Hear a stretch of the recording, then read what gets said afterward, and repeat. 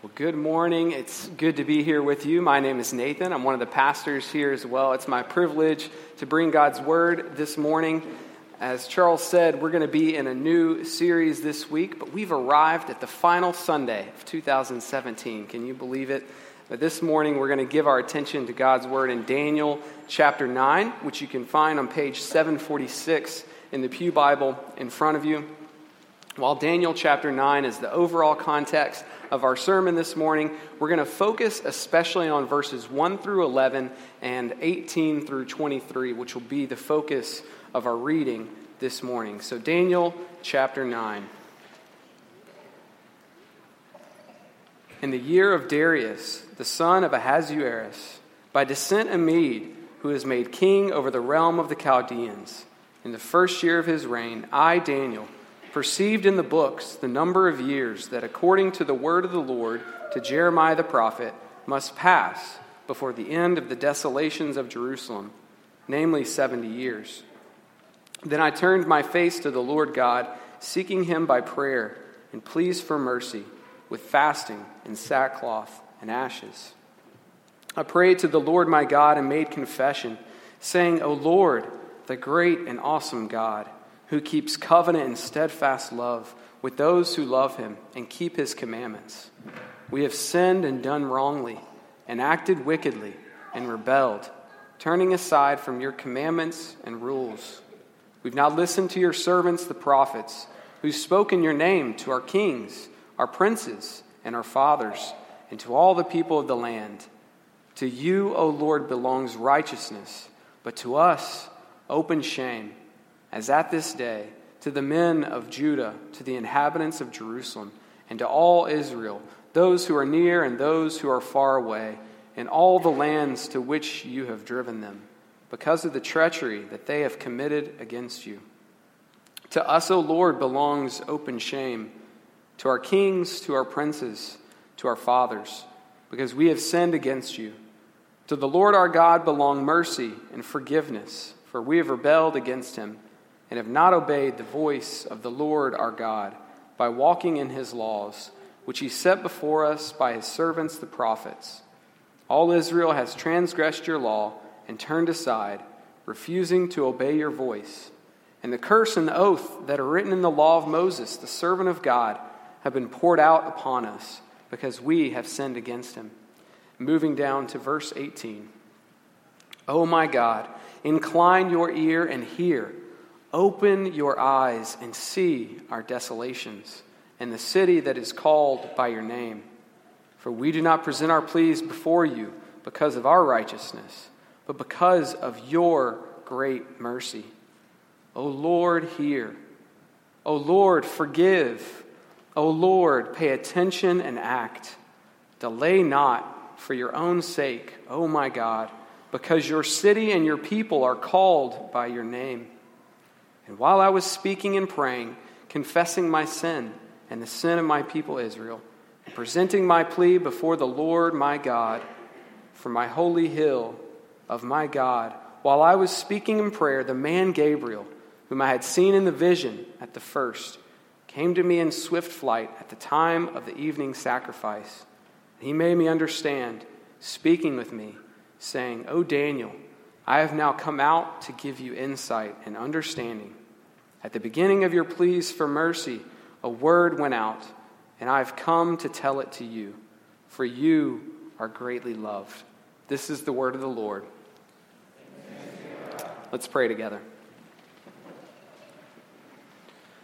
This is our prayer, Lord. Would you come and teach us how to pray like this?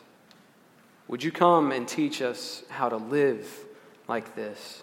We are those who need you to hear us. We need you to forgive us. Because of your mercy, would you act? Would you help us to hear from you, to know you this day and your love for us? In the name of Christ, we pray. Amen. Now, we've not been in the book of Daniel recently, so I want to give a few broad stroke thoughts on the context of the book. Of course, if you've been around the church for any number of time. You may be familiar with some of the stories from the book of Daniel. Kids, tell me, what happens to Daniel in the lion's den? Do the lions eat him? No. Do his friends burn up in the fiery furnace? Shadrach, Meshach, and Abednego? No. God is with his people. Adults, of course, you may remember the flannel graphs in Sunday school. Daniel's friends in the furnace. What about this one, though? Daniel is reading the book of Jeremiah. We have this beautiful prayer of confession, and then the angel Gabriel's response. It's safe to say that there's no flannel graphs for this one, which is why one commentator said, kids love the book of Daniel, and preachers, not so much. These familiar stories come from the first half of the book, chapters 1 through 6, which are really narratives about Daniel's life and actions. And this story today is a little less familiar, and it comes from the second half, the history side of the book, chapters 7 through 12. Daniel is here to show us that God is at work in the intimate details of his people's lives, even in exile. The overall theme of the book is one of God's sovereignty. What do we mean when we say that? We mean that he rules and overrules the events of history. And that's always an important thing for us to consider as we look back at the last 12 months and look forward to the next 12. Every year as a church, we begin our fall series on the love of God. So let's end where we began and finish 2017 with 3 points we need to understand the love of God. Point number 1, God's people live in a broken world. God's people live in a broken world. We can see this in the first 2 verses. And we should note that suffering, it's not the absence of the love of God, but it is the presence of sin in a broken world. And we see the reality of that brokenness in the very first verse. Daniel sets the scene for us in chapter 9. The people are still in exile, and there's a new king in power. We know from earlier chapters that Daniel has been taken into captivity, taken by force from the promised land, and he's now living in Babylon in exile. And he's reading Jeremiah the prophet. And he's reading this prophecy that Israel will be in exile for 70 years. But that time is soon up. And hope, we can imagine, begins to well up inside of Daniel. He dreams of going home, that the promised Messiah would come and return them from exile. But then he remembers reading another one of the books, in the laws of Moses, which says that all of this will come true when the people repent. We remember back, God had established a covenant with Israel, saying to them, I will be your God, and you will be my people. But if you will not listen or obey me, then he says in Leviticus 26, 17 and 18, I will set my face against you, and you shall be struck down from before your enemies. And if in spite of this you will still not listen to me, then I will discipline you again sevenfold for your sins. And so we see this is now the reality of Israel in Babylon. And that's the reality of the brokenness of God's people. But what is the cause of that brokenness? Jeremiah again makes it quite clear that exile is discipline for the sins of the church. And Daniel agrees with him. He knows exactly why God's people live in exile. He knows that their outward brokenness that's on display for all the world to see is because of their inward brokenness. He writes in verse 11 of chapter 9, all Israel has transgressed your law and turned aside, refusing to obey your voice. And the curse and oath that are written in the law of Moses, the servant of God, have been poured out upon us. Why? Because we have sinned against him. So we can imagine Daniel is thinking to himself, have the people of God changed? Have they listened to him?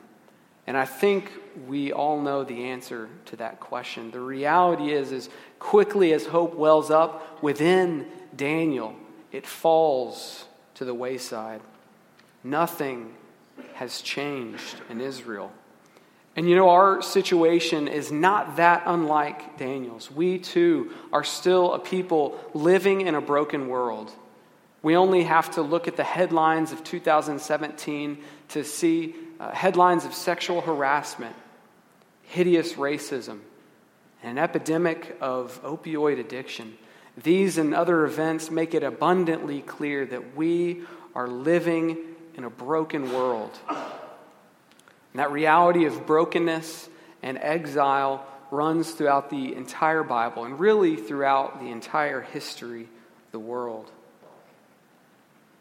2017, the cause of our brokenness is no different. The cause is sin. And the reality is sometimes it's because of our own sin, the ways that we have not listened to God. And there are consequences for our actions.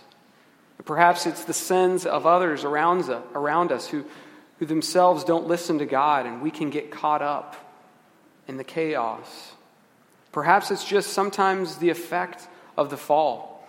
Adam and Eve ignored God and were exiled from paradise. They were exiled from the garden. Why? Because of their sin. And what's true of Daniel and his friends in exile is true of us as well. We too are called to live lives according to the laws of God, but we fall short. Sin stains the world and everything that is in it, including our own hearts. And so think back, are there ways that you've not listened to God this past year? I know that is true of me. I'm sad to say that too many times it's true in the way that I've spoken to my wife, or the way that I've been jealous at the success and blessings of others. Perhaps how I've ignored the needs of those closest to me, or how I've remained silent when I should have spoken up for the oppressed. The reality is that God's people live in a broken world, and this brokenness is caused by sin. And so where does this leave us? At this point in the story, with at least two unanswered questions. Will God have mercy on his people? And where is God's love? You should feel tension. In a situation like this, where does Daniel turn? We see him turning to God in prayer in verses 3 through 19, which leads us to our second point. There is only one place to turn. We find Daniel now, as he was in earlier chapters, praying once again. How is he praying? He's pleading with God for mercy, confessing his and his people's own sin. He's confessing their mess. Verses 8 and 9 really summarize this prayer for us well. Look, if you would, with me there. To us, O Lord, belongs open shame. To our kings, to our princes, and to our fathers, because we've sinned against you.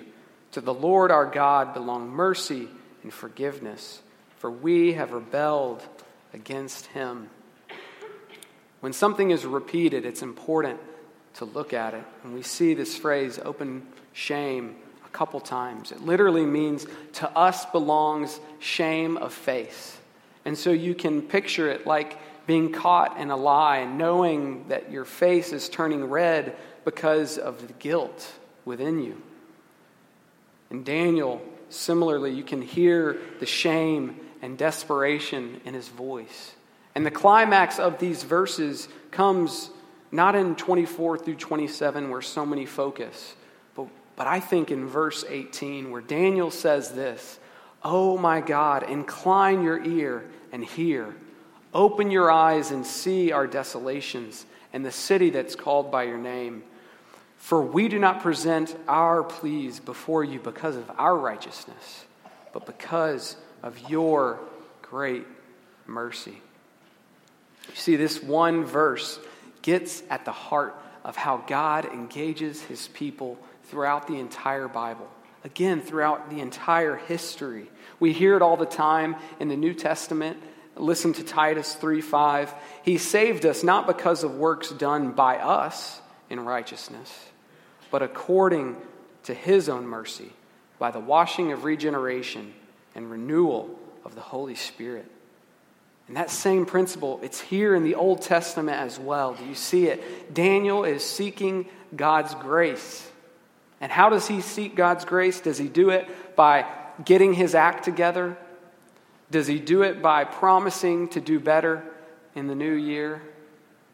Does he do it by pointing to all of his accomplishments in the previous year? No. He does it by simply relying on the grace and mercy of God. Daniel turns to the only place that he can, the grace of God. And similarly, that is where you and I are called to turn as well. It's only by the grace and mercy of God that the Lord hears our prayers.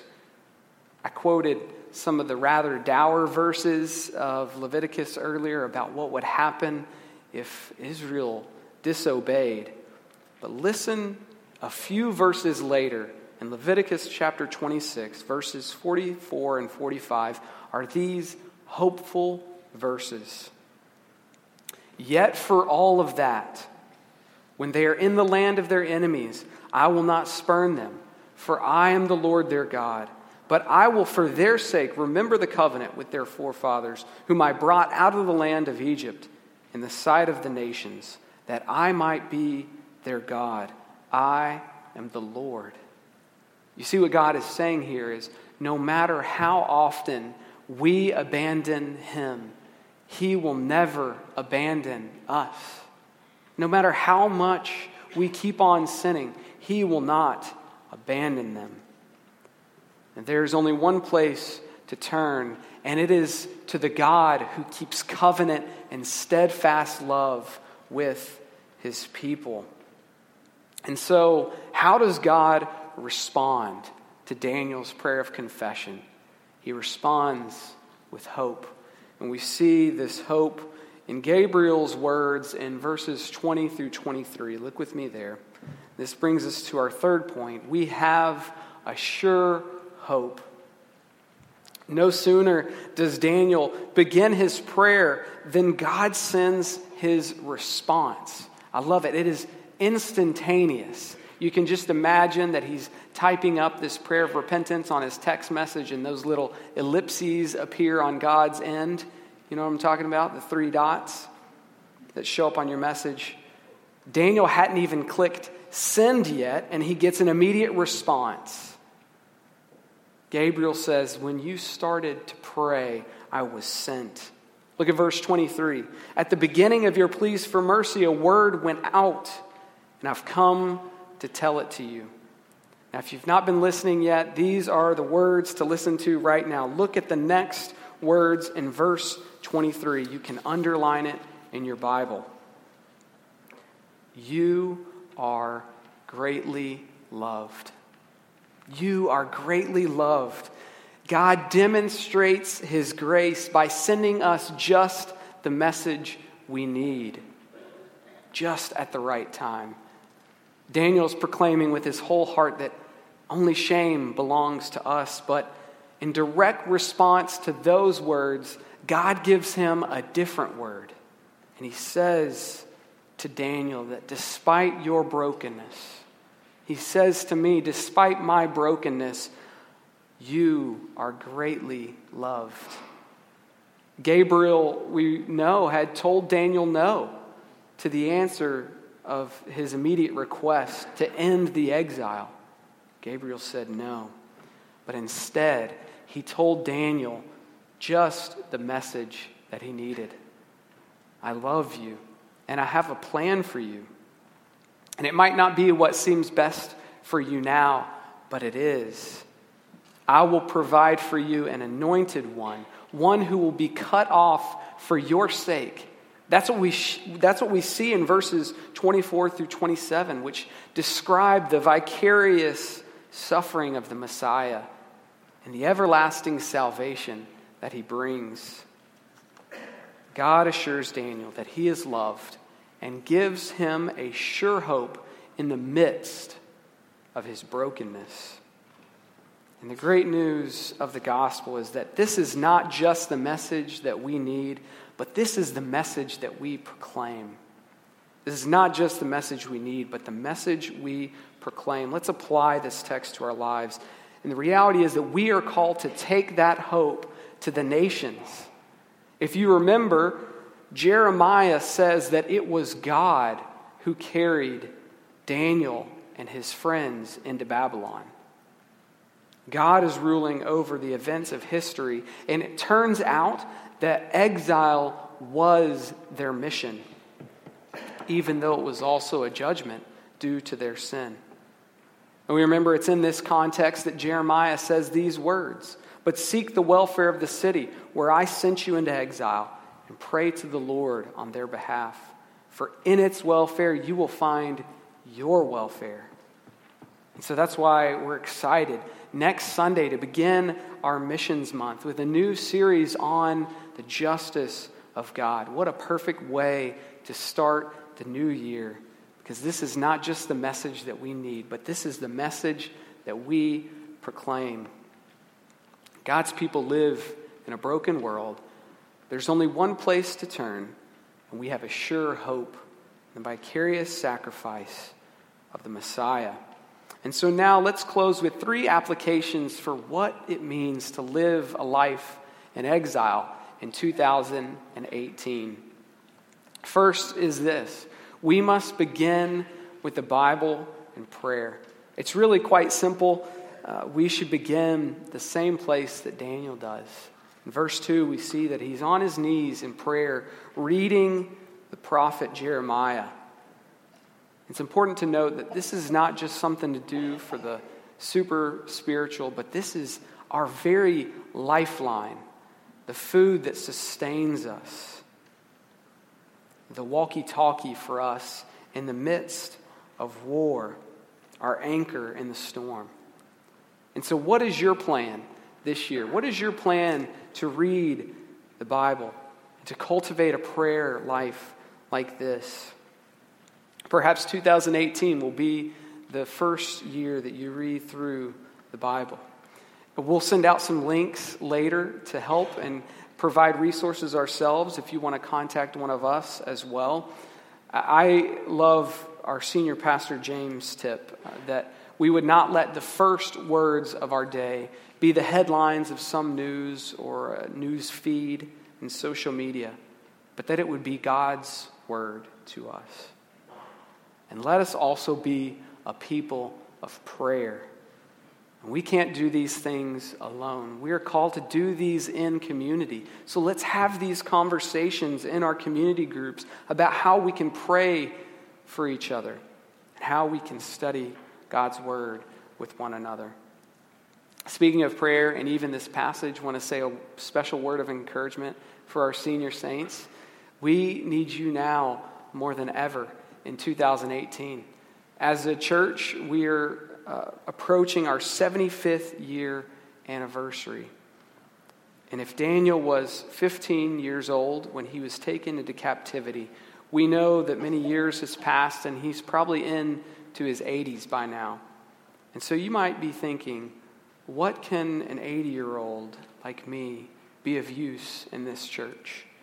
But here is the answer, and it's simple and it's profound, and it's prayer. Know that our church is thankful for you and that our church still needs you. God can use the prayers of an 80-year-old mightily to advance his kingdom. We must begin life of exile in 2018 with the Bible and with prayer. Second application for life in exile in 2018, we must confess our sin. We must confess our sin like Daniel. We need to be able to deal with God honestly. And so let's deal with our mess by turning to God, the only one who can forgive our sins. You know, Christians, we ought to be known for our humility, our ability to admit that we are fallen, feeble, and frail. And so we're called to remember the words that Paul says to Timothy. This saying is trustworthy and deserving of full acceptance, that Christ Jesus came into the world to save sinners, of whom I am the foremost. And third and final point of application this morning. We must remember that God became an exile for us so that we can come home to him. We remember the angel Gabriel shows up to tell Daniel that he's loved and that God will provide for him salvation. Do you know the next time that the angel Gabriel shows up? If you've been with us the last couple Sundays of Advent, you know that Gabriel shows up again to announce the arrival of that salvation at the first Advent. That God would come to earth as a child, born to parents on the run, in a place that was not their own. This child would grow up to say that foxes have dens and the birds of the air have their nests, but the Son of Man has nowhere to lay down his head. And we wander outside the city gates to the lonely hill where God experienced true abandonment. And so all the punishment for the sin that Daniel confessed, all of the punishment for the sins that we confess were poured out on Christ on the cross. He came the first time to forgive our sin and shame, but he will come again to bring us home. He says to his disciples, "In my Father's house there are many rooms. If it were not so, would I have told you that I go to prepare a place for you? And if I go to prepare a place for you, I will come again and take you to myself, that where I am, you may be also." Christ left his eternal home, became an exile so that we might have an eternal home. This year, as Charles mentioned, is a great time of year to make resolutions, which are well and good. But know this, remembering is more important than any resolution you make this year. Remember the resolve of the Father to send his Son into a life of exile so that we might have an eternal home, that we might come home to him. Here this morning, you are greatly loved. Remember that, and you will live faithfully as an exile in 2018. God wanted Daniel and the rest of us to know that they are greatly loved and that he will make all things right again. And that's what we need to know for 2018 as well. Amen. Let's pray together. Father, we too are amazed that you have loved us so, and that you continue to love us so. Father, we thank you that you are a God who makes and keeps promises, even when we don't keep up our end of the deal. We thank you that you hear our prayers as quickly as we pray them. So hear our prayers now. Teach us to pray like this, that we would be transformed into the people that you would call us to be in 2018. In the name of Jesus, we pray. Amen.